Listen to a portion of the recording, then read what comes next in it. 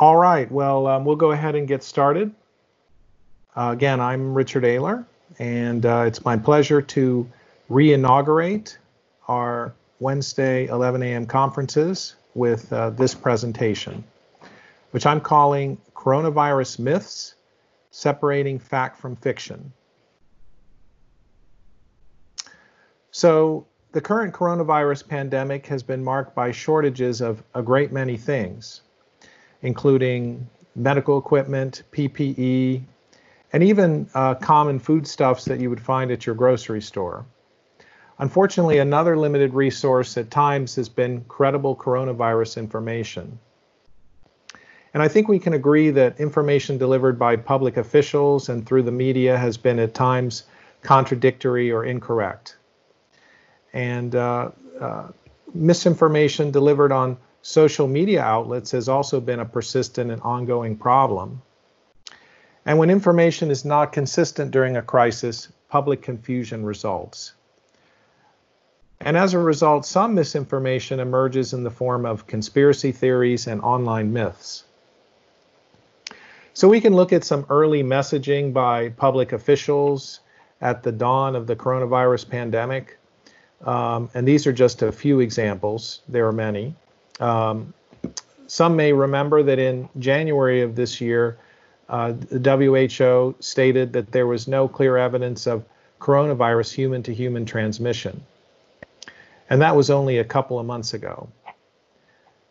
An economic advisor to the White House, Larry Kudlow, said, "We have contained this, I won't say airtight, but pretty close to airtight." The acting Secretary of Homeland Security said, "The fatality rate is similar to seasonal flu." President Trump, perhaps being hopeful, said, "It's going to disappear one day like a miracle, it will disappear." And Governor Andrew Cuomo, on the first day of March, just about 2 months ago, said, "There is no reason for undue anxiety. The general risk remains low in New York." And this was in response to the first reported New York case. So as we look back, as much as we look forward at the coronavirus pandemic, I think an examination of online myths can shed some light on what the public is thinking about the pandemic at a given time. And there are several online resources that are available from national media outlets, whether they be cable or broadcast. Another good place for looking at coronavirus myths is factcheck.org. And a third is pointner.org, which is based in St. Petersburg. And lastly, I would recommend Snopes.com. And Snopes.com I'm going to talk a little bit more about because it was the basis for which I collected the information in this presentation today. So Snopes.com is the internet's fact-checking resource. That's what they call themselves. It originated in 1994 and it investigates urban legends, hoaxes, and folklore. It publishes a Hot 50 with the top rumors that Snopes readers are reviewing at any moment. And on the basis of putting this talk together, I reviewed pages for the week of May 4th for the most popular urban myths about coronavirus. This meeting is being recorded and or transcribed. So let's get started. We're going to start from 10 and we're going to count down to 1 with some of the myths I found. So myth number 10. I don't know if any of you have seen this on social media, but the myth says that the 1981 Farmer's Almanac predicted COVID-19. This was recently widely reported online and social media. And some of you may be aware that there are 2 Farmer's Almanacs based on the location of the apostrophe. The oldest and most traditional one, the Farmer's Apostrophe Almanac, was originated in 1818. Unfortunately, neither almanac contained this reference. And the reference says, in around 2020, a severe pneumonia-like illness will spread throughout the globe, attacking the lungs and the bronchial tubes and resisting all known treatments. Almost more baffling than the illness itself will be the fact that it will suddenly vanish as quickly as it arrived, attack again 10 years later, and then disappear completely. Well, this seems pretty unusual and pretty predictive as a quotation. But where did this come from, actually? Well, the passage actually originated from a 2008 book by the author Sylvia Browne called End of Days. And although the prediction involved a respiratory pandemic, we have to remember that in 2008, the book was published only about 4 years after the SARS outbreak occurred. So Browne's prediction was assessed to be a lucky guess. And this myth that the 1981 Farmer's Almanac predicted COVID-19 is false. Moving on here to myth number 9. This appeared on Facebook in April of 2020. It's the supposition that the canine coronavirus vaccine proves that a vaccine should already exist. The poster of this said, "Now this was 2001. Tell me why 19 years later they say there is no vaccine. Share before they take it down again." It shows a small bottle labeled canine coronavirus vaccine.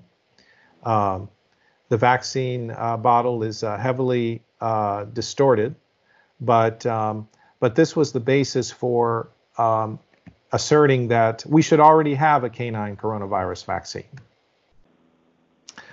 Well, as you all know, there are 7 coronavirus strains that cause disease in humans. The 4 that are endemic: SARS, MERS, and now SARS-CoV-2. And this canine vaccine is actually called Novavax Canine 1CV. And it is, of course, not to be used in humans, as the manufacturer's website states. Canine coronaviruses are not the same virus as SARS-CoV-2 that is responsible for causing the COVID-19 infection. And these posts are thought to foster online anti-vaccine sentiment regarding coronavirus vaccine efforts for humans. So this myth was judged to be false. Any questions so far? If not, we'll move on. Myths number 8 are really several myths that involve Gates Foundation co-founder Bill Gates. And I think it's fair to say that rumors about Bill Gates in the age of the human coronavirus pandemic are about as popular as any others I found.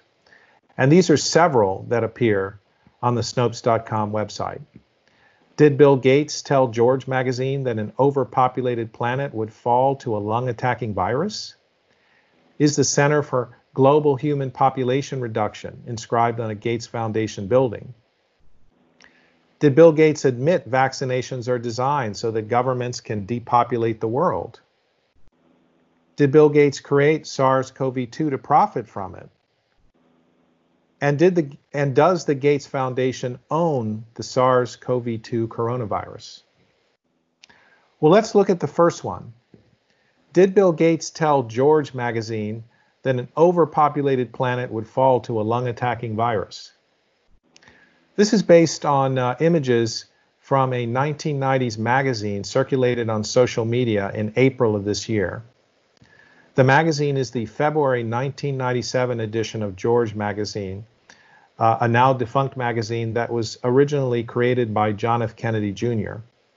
The theme of the magazine that month was a survival guide to the future. And the magazine included an interview with Bill Gates, as you can see on the front cover. Now, the social media post suggested that Gates had said that an quote-unquote overpopulated planet would be quote-unquote choked to extinction by a lung-attacking virus. But the quote was actually not from Bill Gates, but another author, Arlo Carlin, And this post comes in a section of the article called Disease Killer Cooties. And it was looking forward far into the future to see what would happen in 2020. And if you read the passage, it's actually not that far off the mark. It says, for decades to come, the toll of infections will be worst in poor and unstable nations, but new diseases will continue to appear in the prosperous ones as they have for decades. America will have aged, and age brings greater risk of infection. People over 60 will benefit, perhaps more than others, from advances in medicine, but they will face new threats as well. Cancer treatment and organ transplants will be more successful, although one resulting problem may be, and I believe this clip says, greater vulnerability among those who are most susceptible. So Arnold Carlin was not that much off the mark for 2020, but the quote did not come from Bill Gates. So this myth is false. Moving on here. Is the Center for Global Human Population Reduction inscribed on a Gates Foundation building? This is a social media post that appeared in April 2020, and it featured an image reportedly taken from the side of the Bill and Melinda Gates Foundation headquarters in Seattle, Washington. And as you can see, above Bill and Melinda Gates Foundation are inscribed those words, Center for Global Human Population Reduction. But actually, the image is doctored and is fake, and it was likely created to promote the conspiracy theory that the Gates Foundation is seeking to control entire populations of human beings through vaccines. And as many of you may know, the Gates Foundation has pledged major support to the development of candidate COVID-19 vaccines. So this myth was also false. Next, did Bill Gates admit vaccinations are designed so that governments can depopulate the world? This actually refers to a February 2011 CNN segment. Mr. Gates was interviewed with the ubiquitous medical correspondent and real-life surgeon, Dr. Sanjay Gupta. And I have a video clip here, and I'll play it now. And listen carefully what he says in the last 5 to 10 seconds of the clip about population. $10 billion over the next 10 years to make it the year of the vaccines. What does that mean exactly? Well, over this decade, we believe unbelievable progress can be made, both inventing new vaccines and making sure they get out to all the children who need them.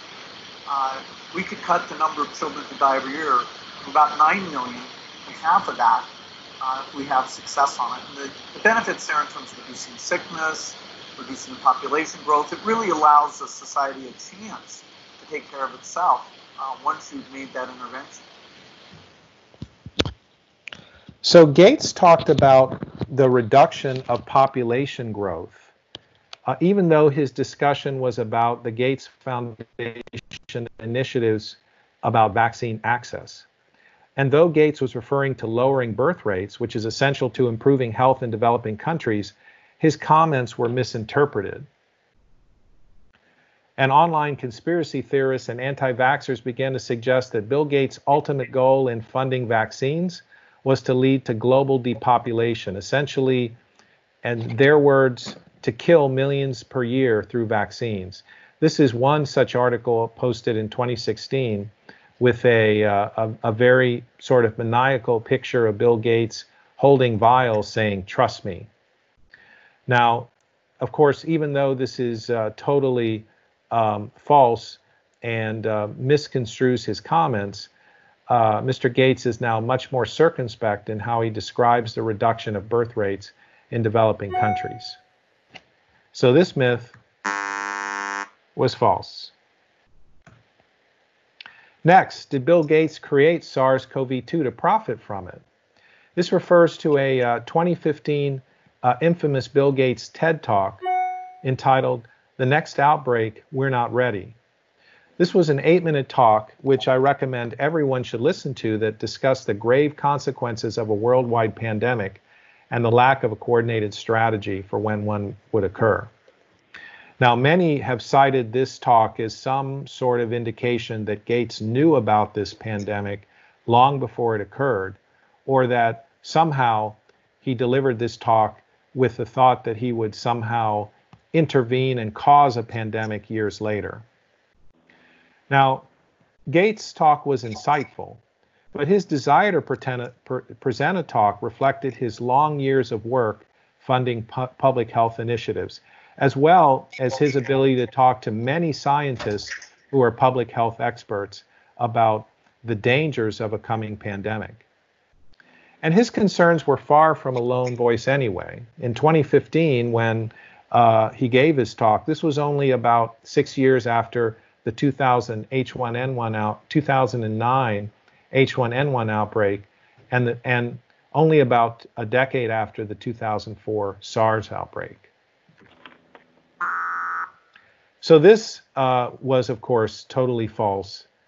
Bill Gates, nor did anybody create SARS-CoV in terms to profit from it. Now, lastly, among the Gates myths, does the Gates Foundation own the SARS coronavirus? Well, these claims were recently posted on Facebook, alleging that the Pirbright Institute, based in Surrey, England, funded in part by the Gates Foundation, owns the novel coronavirus patent. And as usual, this is total misinformation. The Pirbright Institute holds a patent for a different coronavirus that affects chickens. And of course, the SARS-2 coronavirus wasn't discovered until January of 2020. And patents for a naturally occurring virus such as SARS-CoV-2 are difficult, if not impossible, to obtain. And I feel like I've only scratched the surface about coronavirus myths involving Bill Gates and the Gates Foundation, but we'll move on. And this is false. Moving on, number 7, did the CDC significantly readjust COVID-19 death numbers? When I talked about this to my daughter who browses social media, she was very aware of it. So this is very much online in social media right now and was posted a few days ago in May of 2020. And this is a widely circulated social media post that asserted that the CDC has revised their figures down from 60,000 down to about 37,000. And this fed conspiracy theories about the quote-unquote true mortality figures for COVID-19. But in fact, the 37,000 figure reflected the CDC's tabulation of quote-unquote provisional deaths versus total deaths reported. Provisional death data is often 1 to 2 weeks old. Total deaths reflect the more modern figures that closely align with data reported by state health departments and hospitals across the country. So the difference between total and provisional deaths would be like tabulating your county's deaths from coronavirus now as opposed to 2 weeks ago. So the CDC has not significantly readjusted COVID-19 death numbers. This is false. Any questions so far? If not, we'll move on. Number 6, did a protester display a Sacrifice the Weak poster at a Tennessee anti-lockdown rally? This was widely reported on media. I saw it on Last Week Tonight with John Oliver, for example, and it refers to an April 20th, 2020, or 4/20/2020 news broadcast originating from an anti-lockdown protest in Nashville, Tennessee. The news broadcast featured a flag-waving protester holding a sign stating, "Sacrifice the Weak, Reopen Tennessee." Now, the reporter, Elizabeth Lane, corroborated the presence of the protester, but the protester was not interviewed. And although the sign expressed the frustration of local out-of-work citizens, it made national media reports as many saw it as cruel, dismissive, and heartless. So this myth was true. Moving on here to number 5. Was the previous administration to blame for bad coronavirus tests? This refers to the repeated assertion by President Trump in April 2020 that the Obama administration had left the Trump administration with faulty tests for the SARS-2 coronavirus. Trump stated that the previous administration had, quote unquote, left us with nothing, and then immediately stated his own administration started off with bad, broken tests and obsolete tests. But the Trump administration entered office in January of 2017, and tests for the SARS-2 coronavirus could not be created prior to January 2020, when the virus's characteristics were first identified. So this is a false assertion, as we all know.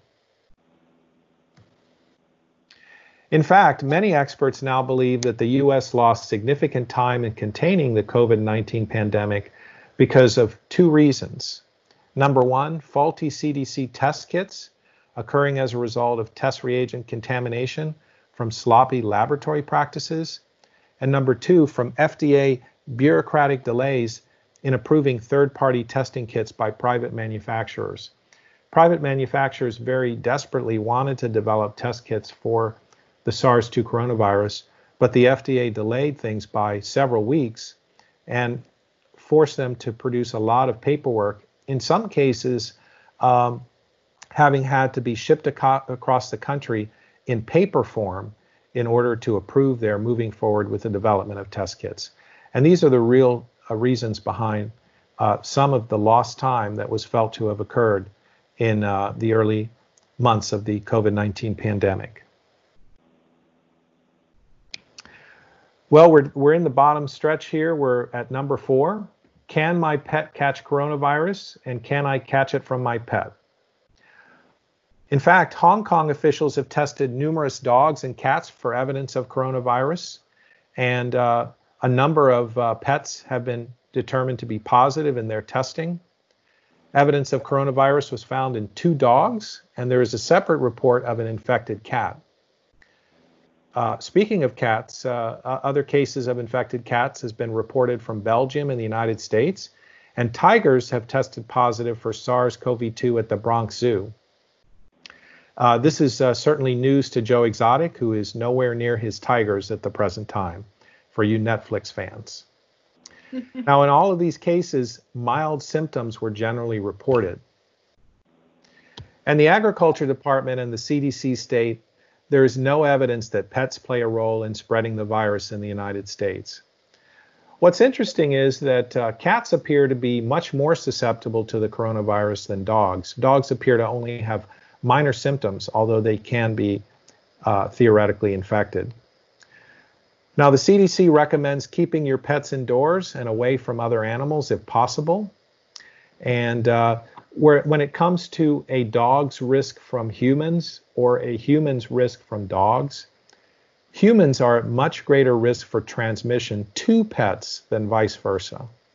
And routine testing for pets is not recommended, especially at a time, as we still are in today, where there's insufficient testing, even for patients with symptoms. So this was actually determined to be a mixture. It is true that your pet can be infected with coronavirus, although symptoms are mild, but it's highly unlikely that you can catch it from your pet. Now, in that vein here for number 3, can someone catch coronavirus from touching mail and delivery packages? Now, this concern began after scientific publications reported the persistence of the SARS-2 coronavirus on hard surfaces for up to 9 days, and even on cardboard for as much as a day.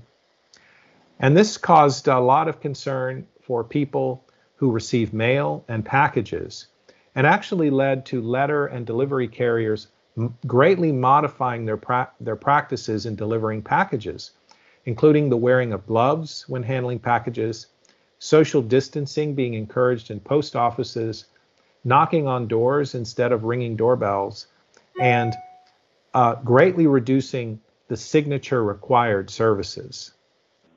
Now, they haven't been eliminated completely, but I do find that a lot of packages that I've been delivering that I have received, I should say, have been left on doorstep along with a lot of other things.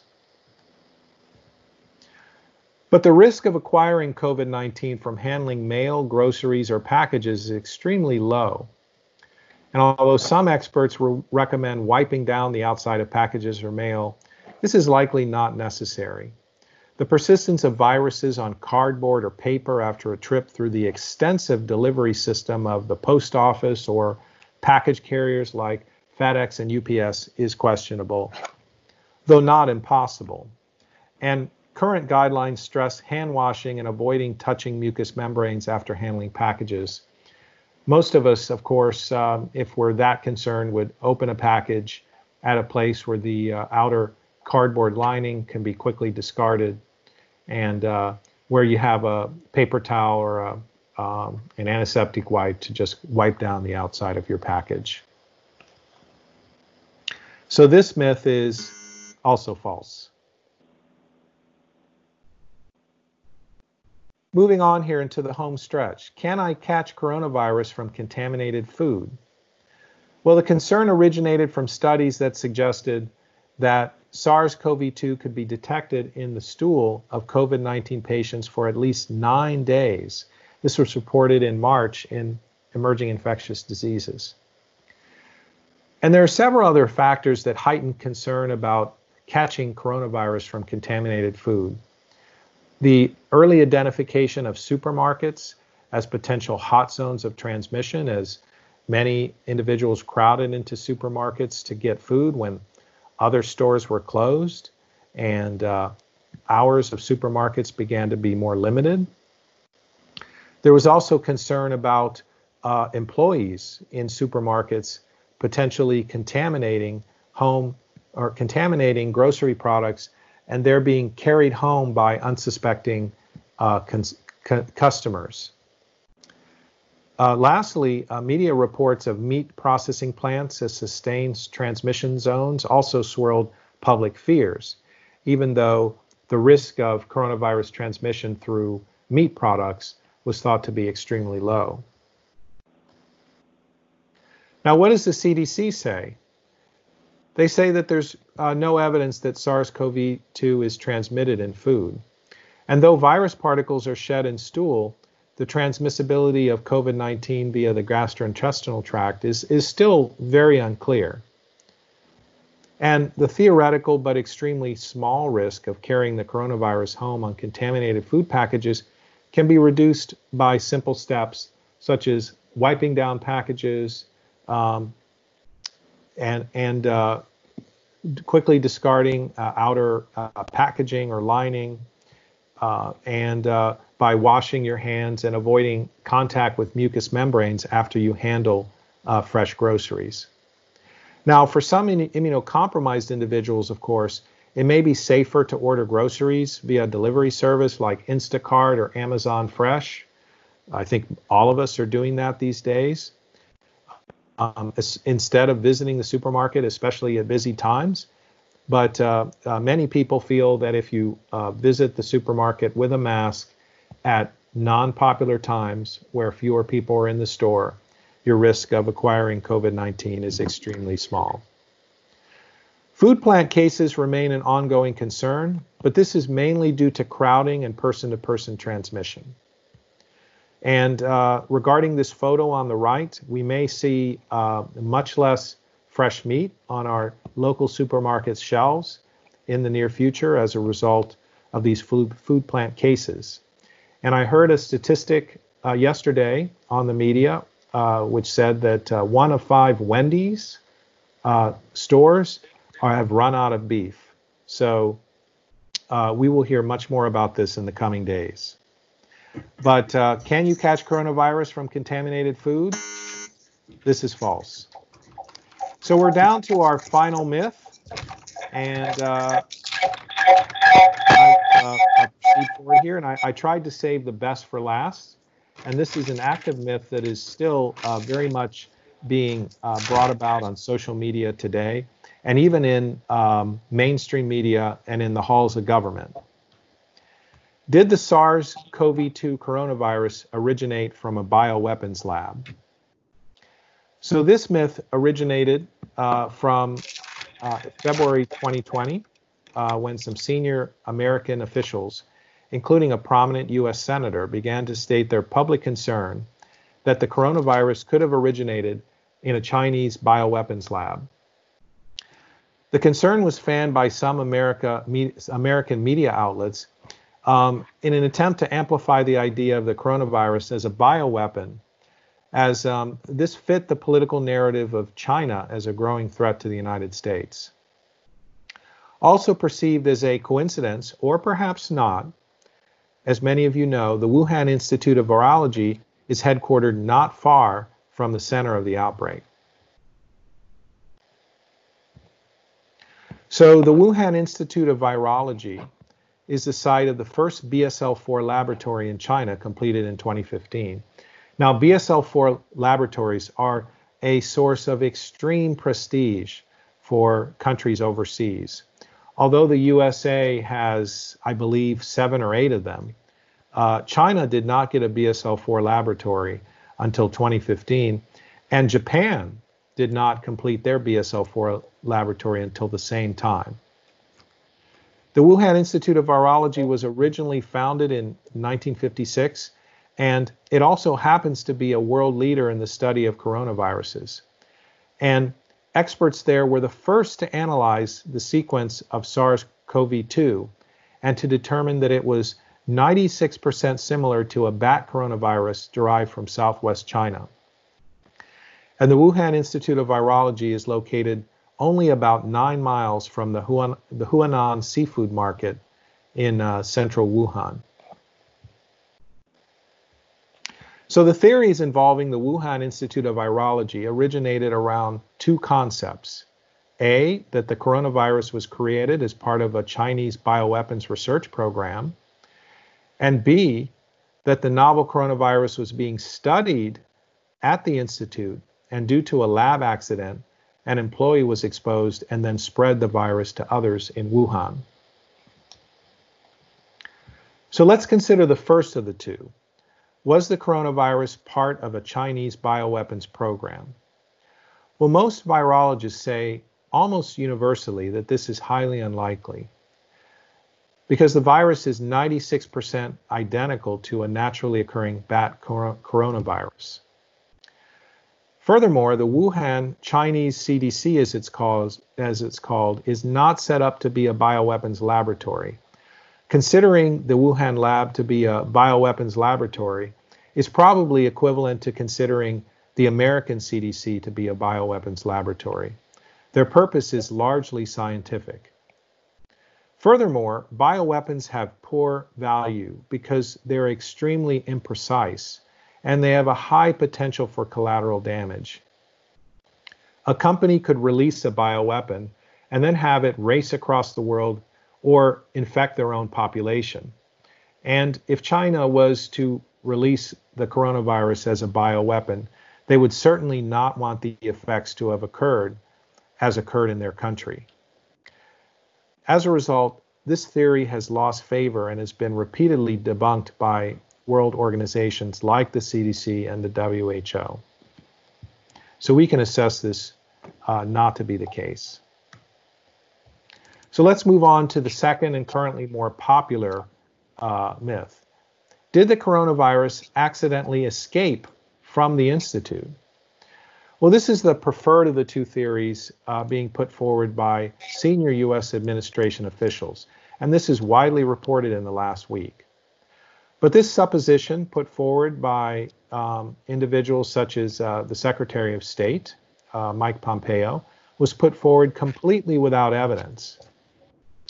Having said that, there is a precedence for lab safety breaches in Chinese and Singapore labs. In 2003, an outbreak of SARS in Singapore occurred secondary to release of SARS coronavirus from a Singapore lab. And a similar breach in China, in Beijing in 2004, resulted in multiple deaths. So I think we have to conclude this possibility is plausible, but there is simply a lack of evidence right now to support it. So, getting back to our original question, did the coronavirus originate from a bioweapons program?